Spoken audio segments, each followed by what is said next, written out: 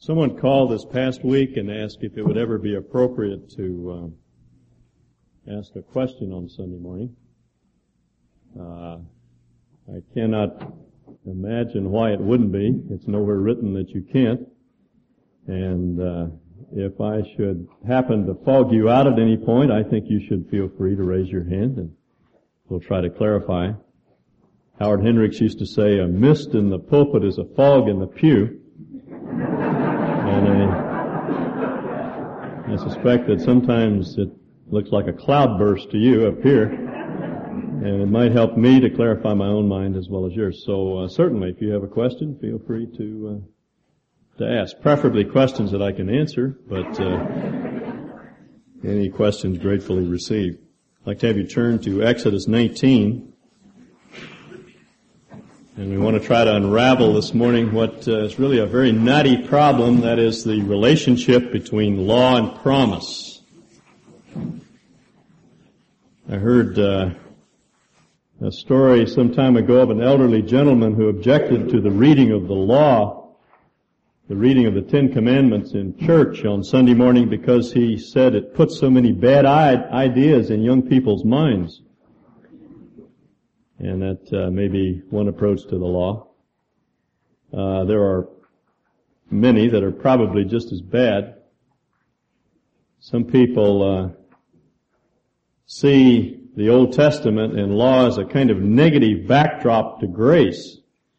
In other words, you read the Old Testament to see how bad people had it back then, so you can read the New Testament with relief. It's sort of like hitting yourself over the head with a hammer. It feels so good when you quit. There are others that see the law in the Old Testament as God's prescribed way of salvation then. In other words, salvation was by works in the Old Testament era, and now in the age of grace, it's by faith. You'd be surprised how many Christians hold that idea in their minds. And there are others that believe that law is still the prescribed way. We come into a relationship with God by faith through Christ, but we maintain that relationship by obedience to the law. It's a widely held idea. And then there's the basic human assumption that if we are good enough, somehow it will all balance out in the end. If we keep the law, someday we'll stand before God and our good works will outweigh our bad works, and God will have to accept us. The argument goes like this: how could God possibly turn me away when I've done so many good things?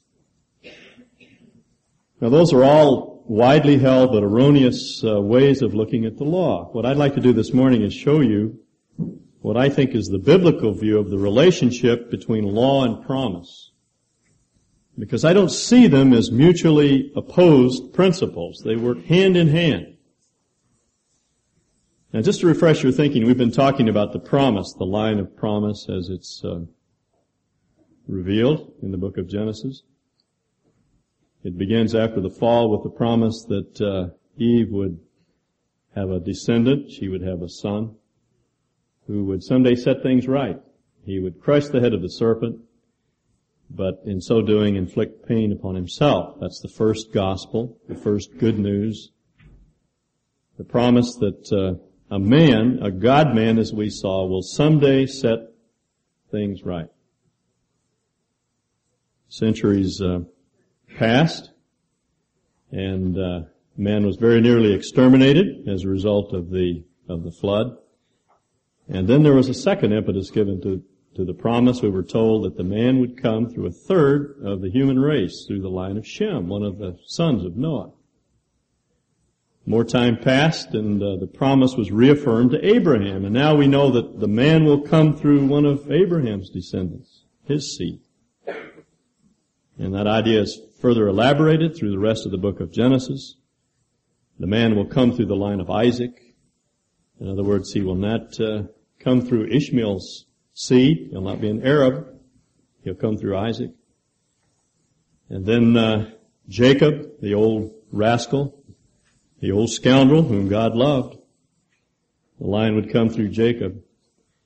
And then the promise is further delimited in the 49th chapter of Genesis when we're told that one of Jacob's sons, Judah, would be the father of Shiloh, The man who will make peace, who will come. Now, we haven't talked about that element of the promise yet. We will do that later on in our series.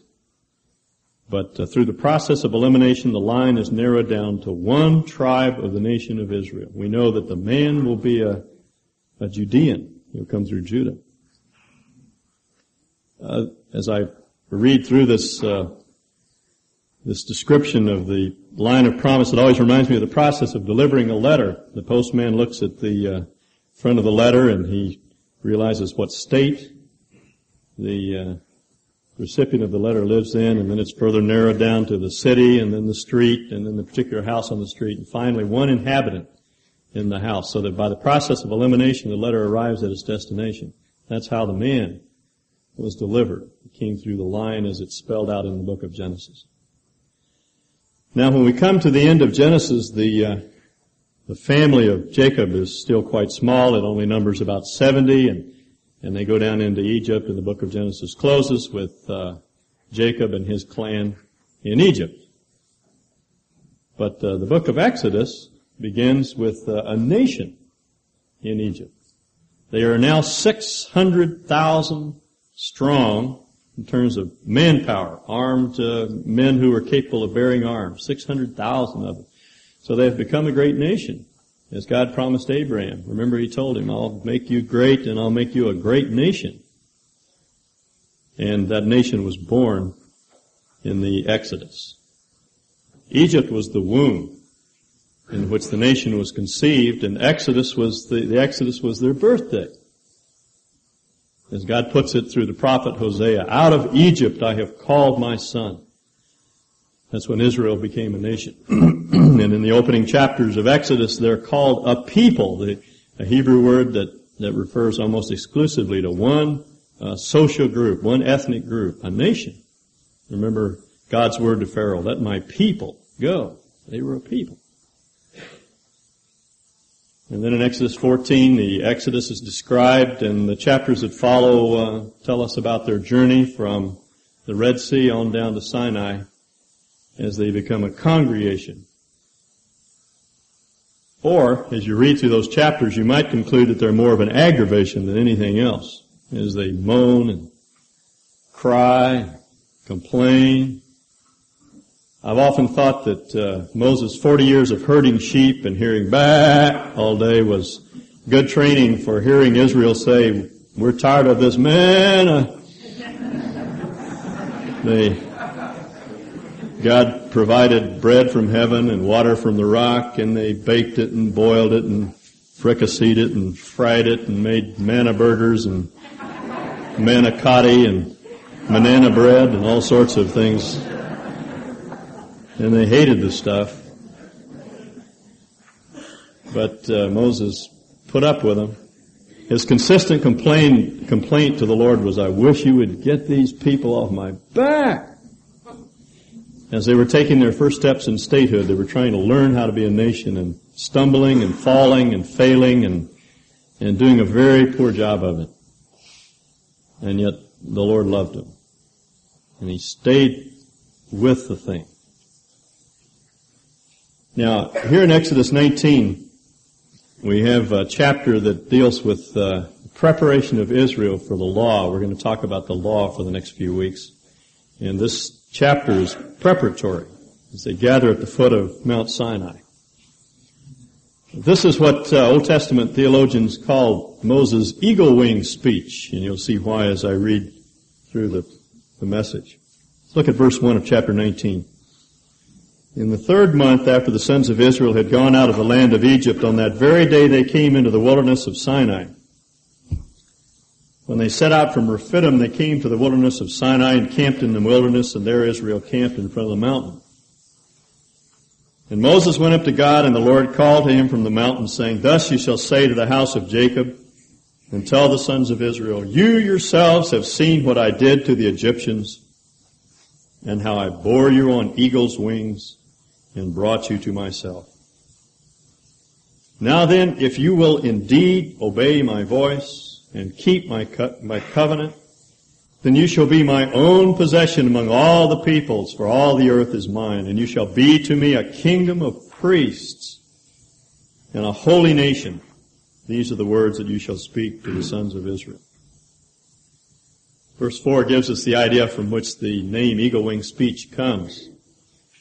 The Lord likens himself to a mother eagle, teaching her eaglets to fly. I'm told that they stir up their nest and literally kick the little eagles out of the nest. And the eaglet's wings are undeveloped and their muscles are not very well developed and they can't fly and they flap their way through the air and they would crash, except the mother eagle drops down under them and picks them up on her back and lifts them up again. And then she drops them off and they flap their little wings, and the whole thing strikes me as for the birds, but that's the way they did it. And the little eagle flaps its way through the air and the mother swoops down under and she picks them up again until they get the hang of it. That's the way mother eagles teach little eagles to fly. And God said, that's the way I taught you to be a nation. Israel was taking nosedives and about to crash land and hit the rocks, and the Lord kept swooping under them and picking them up, taking them back for another try. It's a beautiful, beautiful picture of grace and forgiveness. It always annoys me when people say that the Old Testament is full of fire and brimstone, and God is harsh and unyielding and demanding, and then you see pictures like this. What greater picture of grace and enablement and forgiveness can you envision? It's the way the Lord deals with us.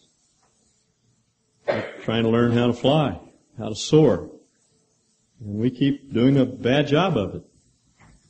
But the Lord keeps lifting us up, forgiving us, providing the resources that we need to fulfill the call that He's given to us. And that's what He's done for Israel. You yourselves, He says, and the you is underscored, emphasized. You saw it. You saw how I delivered you from Egypt and how I bore you on eagle wings and brought you to myself. That phrase, I brought you to myself, is the key to understanding the relationship between law and promise. The law was not a precondition to their relationship with God. It was the result of it. They were already God's people. It wasn't the law that made them the people of God. They already belonged to Him. They were His. He loved them. He had called them to Himself. The law was simply the result of that relationship. And then He says in verse 5, if you keep my covenant, you shall be my own possession, or my own treasure. That's the word that the King James, the Authorized Version, translated, you shall be a peculiar people. And when I was a kid growing up, that always used to puzzle me. There were some peculiar people in the church I was attending. But that's not really what he's talking about. In the 17th century, when the Authorized Version was translated, peculiar didn't mean odd, people with strange mannerisms. It meant special. That's what the term means, a special people, a treasure. All over the ancient Near Eastern world, this particular word, segulah is the word in Hebrew, it was used for portable treasure, in contrast to real property, something you couldn't move. This was treasure that had sentimental value as well as real value, economic value. This is the sort of stuff that you grab when your house is on fire. The things that really matter to you. This is the sort of thing that you put in your U-Haul when you travel cross country, except it's not U-Haul, it's He-Hauls. We're His. We belong to Him. Israel was His own special people, highly regarded by God, precious to Him. That's the idea. And then He says, you shall be a kingdom of priests. Literally, kingly priests or priestly kings. Now, He's not saying that there would be no office of priest in Israel. Some people have interpreted this passage to mean that it was wrong later under law to have a priestly office. But they had priests when the Lord made this statement. If you read on through chapter 19 to verse 22, there were priests before the law. No, he's not talking about setting aside the priestly office, but rather he's saying that all the people of God are intended to carry out a priestly function, to mediate salvation to the world, to represent men before God and represent God before men, to live out the life of God in the world. That was God's purpose for Israel. Missions doesn't begin with Matthew 28. It begins with the call of Abraham, and even before. Abraham and his seed were intended to be a visible display before the world of the grace of God. That was their purpose, their destiny in the world. And then he says they're to be a holy nation. When we read holy, we almost always think pious. Someone who wears a hair shirt and a long face. Someone who looks like they were weaned on a dill pickle. Or whose face would make a good frontispiece for the book of Lamentations. No, not at all. The word holy means distinctive, or unique, or nonconformist. That's the idea. The command to Israel was to be holy, because I, the Lord your God, am holy. They were to be like God. Not like the gods of the other nations, but they were to be like the God of Israel, displaying His character. There's a section in Leviticus, which we'll look at later, called the Holiness Code. At least that's what Old Testament theologians entitle it, the Holiness Code. And it's all based on the idea that God is a holy God, therefore you're to be a holy people. It determines the sort of thing that they ate. It determines the way they treated animals. They weren't to yoke together an ox and a camel, because the unequal gaits of the two animals would cause the yoke to rub both. God loves animals, and people therefore ought to take care of their animals, and they were not to take a mother from her eggs and things like that. They were to be a different kind of people because of the kind of God was, a tender, compassionate, forgiving, and loving God. These are interesting descriptions, a holy nation, a kingdom of priests, God's own possession, and you'll recognize that that's exactly what the church is called in 1 Peter 2. Those same titles are given to us as the people of God today. Now you noted as we read through these verses that this would be true. They would be a people like this if they kept His commandment. See verse 5, now then if you will obey my voice and keep my covenant, then you shall be my own possession.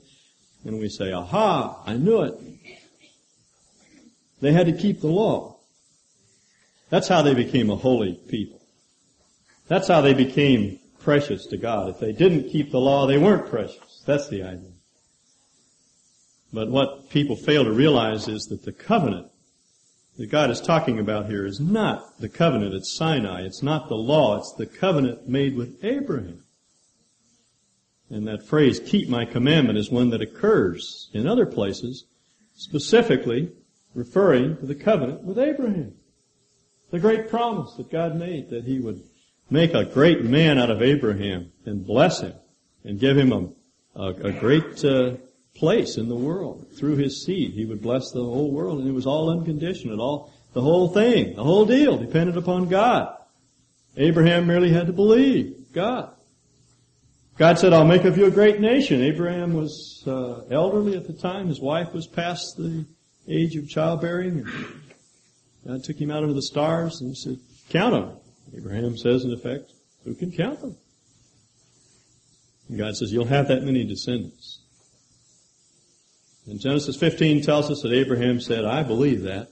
As hard as it is to believe, as the New Testament says, he hoped against hope. He believed the unbelievable thing that God would make of him a great nation. And God said, Abraham is all right with me. He's justified. He's righteous because he believed me. And on that basis, Abraham was saved, not keeping the law. But his relationship with God was secured on the basis of faith. And that's what it meant to keep the covenant. Look at Genesis 17. Let me corroborate that for you. Genesis 17. God, verse 9. God said further to Abraham, "Now as for you, you shall keep my covenant, you and your descendants after you throughout their generations. This is my covenant which you shall keep between me and you and your descendants after you. Every male among you shall be circumcised, and you shall be circumcised in the flesh of your foreskin, and it shall be the sign of the covenant between me and you." Circumcision was the mark of God's ownership. It was the mark that Abraham had yielded to God's will. And it was a sign. It wasn't circumcision that saved Abraham. It was the symbol or the sign of the relationship that already existed. Keeping the covenant was a reference to Abraham's belief in the covenant. God said, "I'll be your God. You'll be my man." And Abraham said, "All right, that's okay with me. That's what I want. Let's do it." That was keeping the covenant. And that's exactly what God is saying to Israel as they gather around the foot of Sinai. It wasn't the law that set them right with God. They were already justified. They were already a holy people. Now he says, just keep on believing me. Keep on trusting. Keep relying on me. Stop counting on yourself. Believe that I can do it. Now, let's go back to Exodus 19. Verses 7 and following describe Israel's response. "So Moses came and called the elders of the people and set before them all these words which the Lord had commanded him. And all the people answered together and said, 'All that the Lord has spoken we will do.'" And Moses brought back the words of the people to the Lord. I read one commentator this past week who said that at this point Israel gave up the covenant of promise and they rashly put themselves under the law. But I think that particular commentator misunderstood, because the covenant here is not the law at all. It's the old covenant with Abraham, the one in which God affirmed his love for Abraham and his commitment to him. It was that unconditional covenant. And furthermore, in Deuteronomy 5, when God looks back on this event when Israel was at the foot of Mount Sinai, and he comments on their response. He says, "Oh, that they always had a heart like this to follow me. There's no censure. This wasn't a blast of egotism. This wasn't a rash vow, a promise in the flesh to try to keep the law. God had never changed his mind. The promise had never been revoked or rescinded. It was still good." The law was, their response to follow the Lord was based upon that covenant. It was never set aside. Let me read another New Testament passage, Hebrews 6. You can turn with me if you'd like, or you can listen.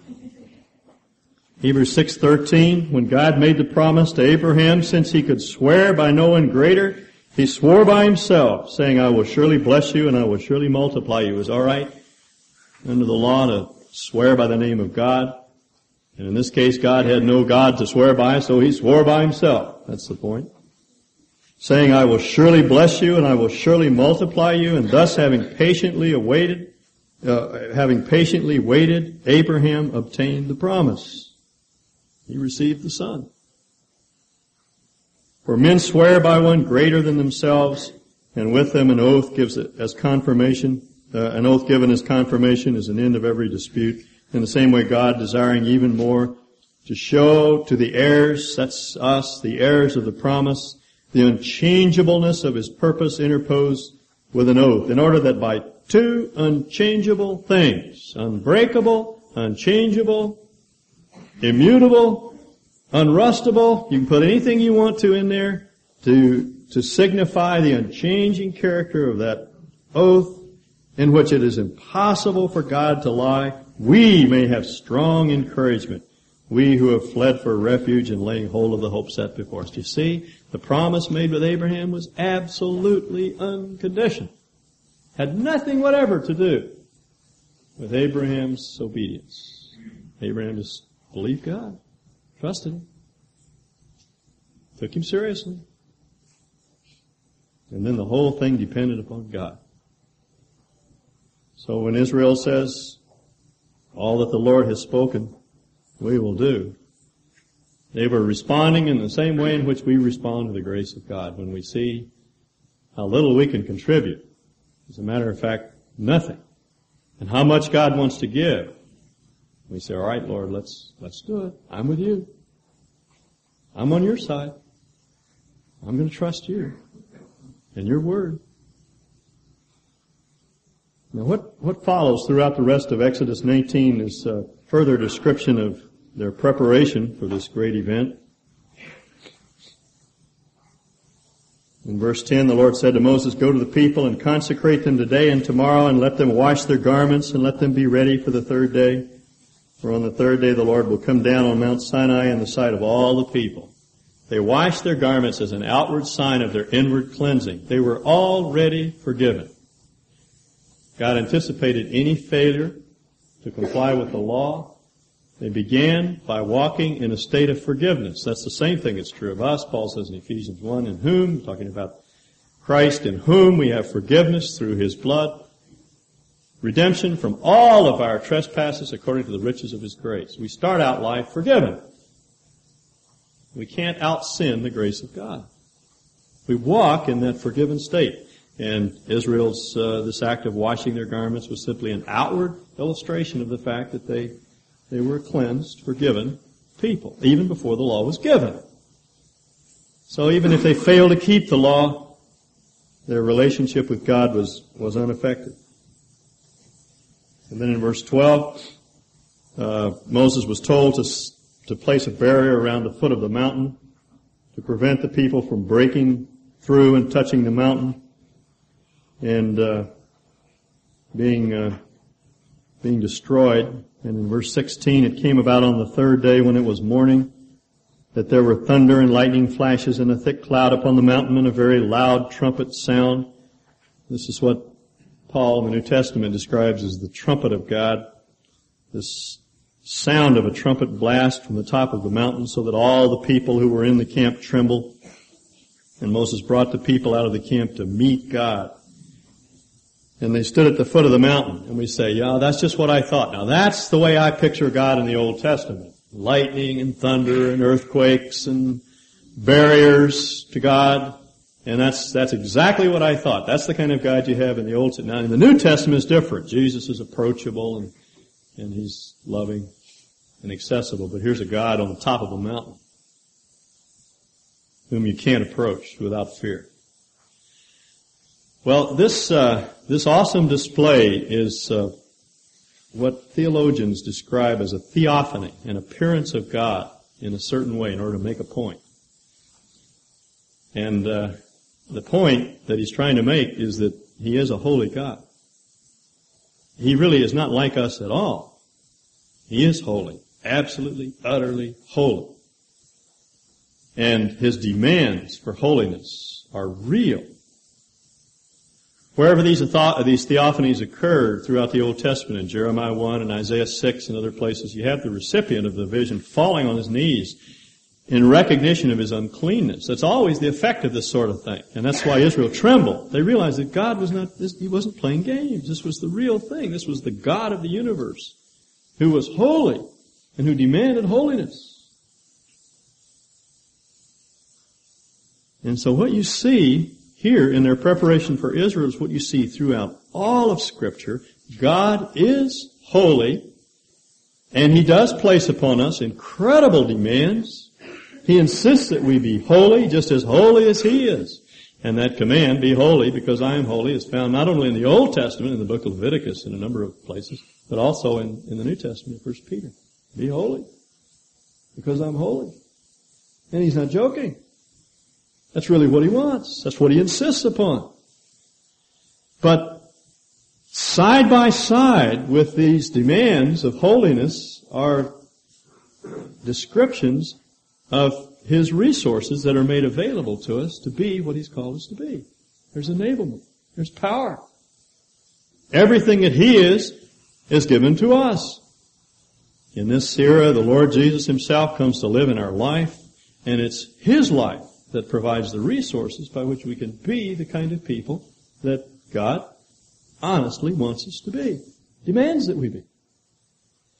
And then underneath is this incredible ongoing, ever-present, always available forgiveness when we fail to lay hold of the resources of God. I always see it like a sandwich, It runs all the way through the Bible. There is law. That's all these demands for holiness are. The law is nothing more or less than a statement of the character of God, which you find in the Old Testament under that particular arrangement for Israel, and in the New Testament in those things that we describe under the Lordship of Christ. And then along with that, there is enablement or power which makes it possible for us to be what we're supposed to be. And God, being the thorough realist that He is, knows that there will be times when we don't lay hold of what God is. We will fail. And then He's like that mother eagle who swoops underneath and bears us up.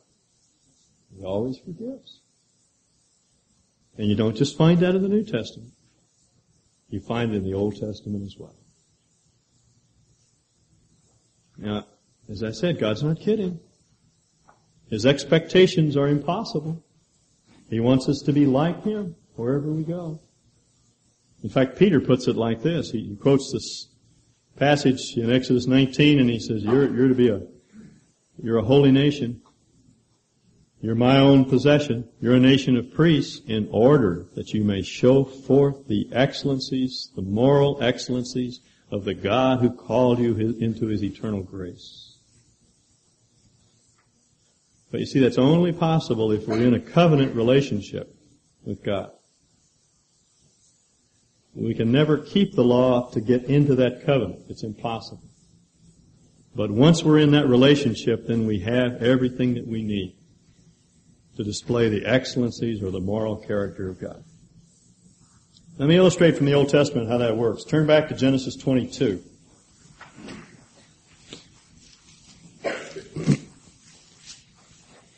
This is the story of the near sacrifice of Isaac.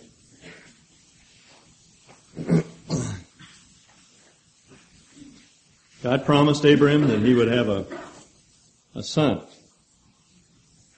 And Abraham said, I know it will be Eliezer's son, my steward. That was a custom in the ancient world. You could adopt a son from someone else in your clan, and that would be your son. God says, no, it's going to be your son. And Abraham believed God, and he waited and waited. We waited 25 years to receive the promise. We get edgy if we don't get the promise in 25 minutes. But as Hebrews says, it's through faith and patience that we inherit the promise. And Abraham just kept believing God and trusting Him and waiting, and he had his moments. There were failures along the way, but he was a man who endured in faith. And in the end, he received his son, and he was delighted. The son grew up to young manhood, and then there came that fateful day when God said, take him up to Mount Moriah and kill him. And Abraham thought, well, I thought it would probably come to this one of these days. Because in the ancient world, everybody practiced child sacrifice. Everybody, almost without exception. And Abraham, being the man that he was, living in that time, not having any more information than he had, thought, well, I knew it was coming sooner or later. I'd have to offer up my son. This is it. And he took that little boy, who probably was a teenager by this time, took him up to the top of Mount Moriah, and he bound him, and he put him on the altar, and he raised that flint knife, and he was going to drive that weapon right into his son's heart. He had no intention of turning back. Hebrews says he didn't have any idea what God was going to do. He knew that He was capable of raising him from the dead if necessary, but Abraham was committed. He was going to do what God told him to do, even though it cost him his son, his dream. One of the Dutch masters has a picture of this event, and it shows Abram straining against the angel's hand as the angel reaches out of heaven, and he grasps Abraham's arm as he's trying to plunge that knife into his boy's chest, and you can see the muscles and distended veins in Abram's arm as he struggles against the angel. There's no question in his mind. He was going to put that boy to death. But as you know, God stopped him. He didn't have to go through with this terrible act. And we read in verse 15 that the angel of the Lord called Abram a second time from heaven and said, "By myself I have sworn, says the Lord, because you have done this thing and have not withheld your son, your only son, indeed I will greatly bless you, and I will greatly multiply your descendants as the stars of the heavens and as the sand which is on the seashore, and your descendants shall possess the gate of your enemies, and in your descendants all the nations of the earth shall be blessed, because you have obeyed my voice." And we say, now wait a minute.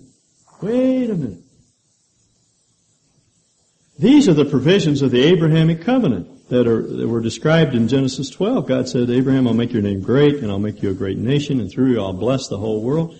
And it was all unconditional. As a matter of fact, God put Abraham to sleep when he drew up the contract. And now he turns around and says, "Because you have obeyed, I'm going to do all of these things." It's all conditioned on Abraham's faith. So it's by works after all. But that's not so. Abram's willingness to put his son to death was not the act that placed him into covenant relationship with God. It was simply the demonstration of the fact that he was already there.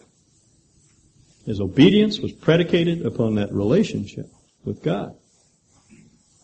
And it's as though God is saying, "I'm going to see to it, now that you're in relationship with me, that you obey." And that's why James uses this passage when he argues that faith is not faith unless it's something that can be seen.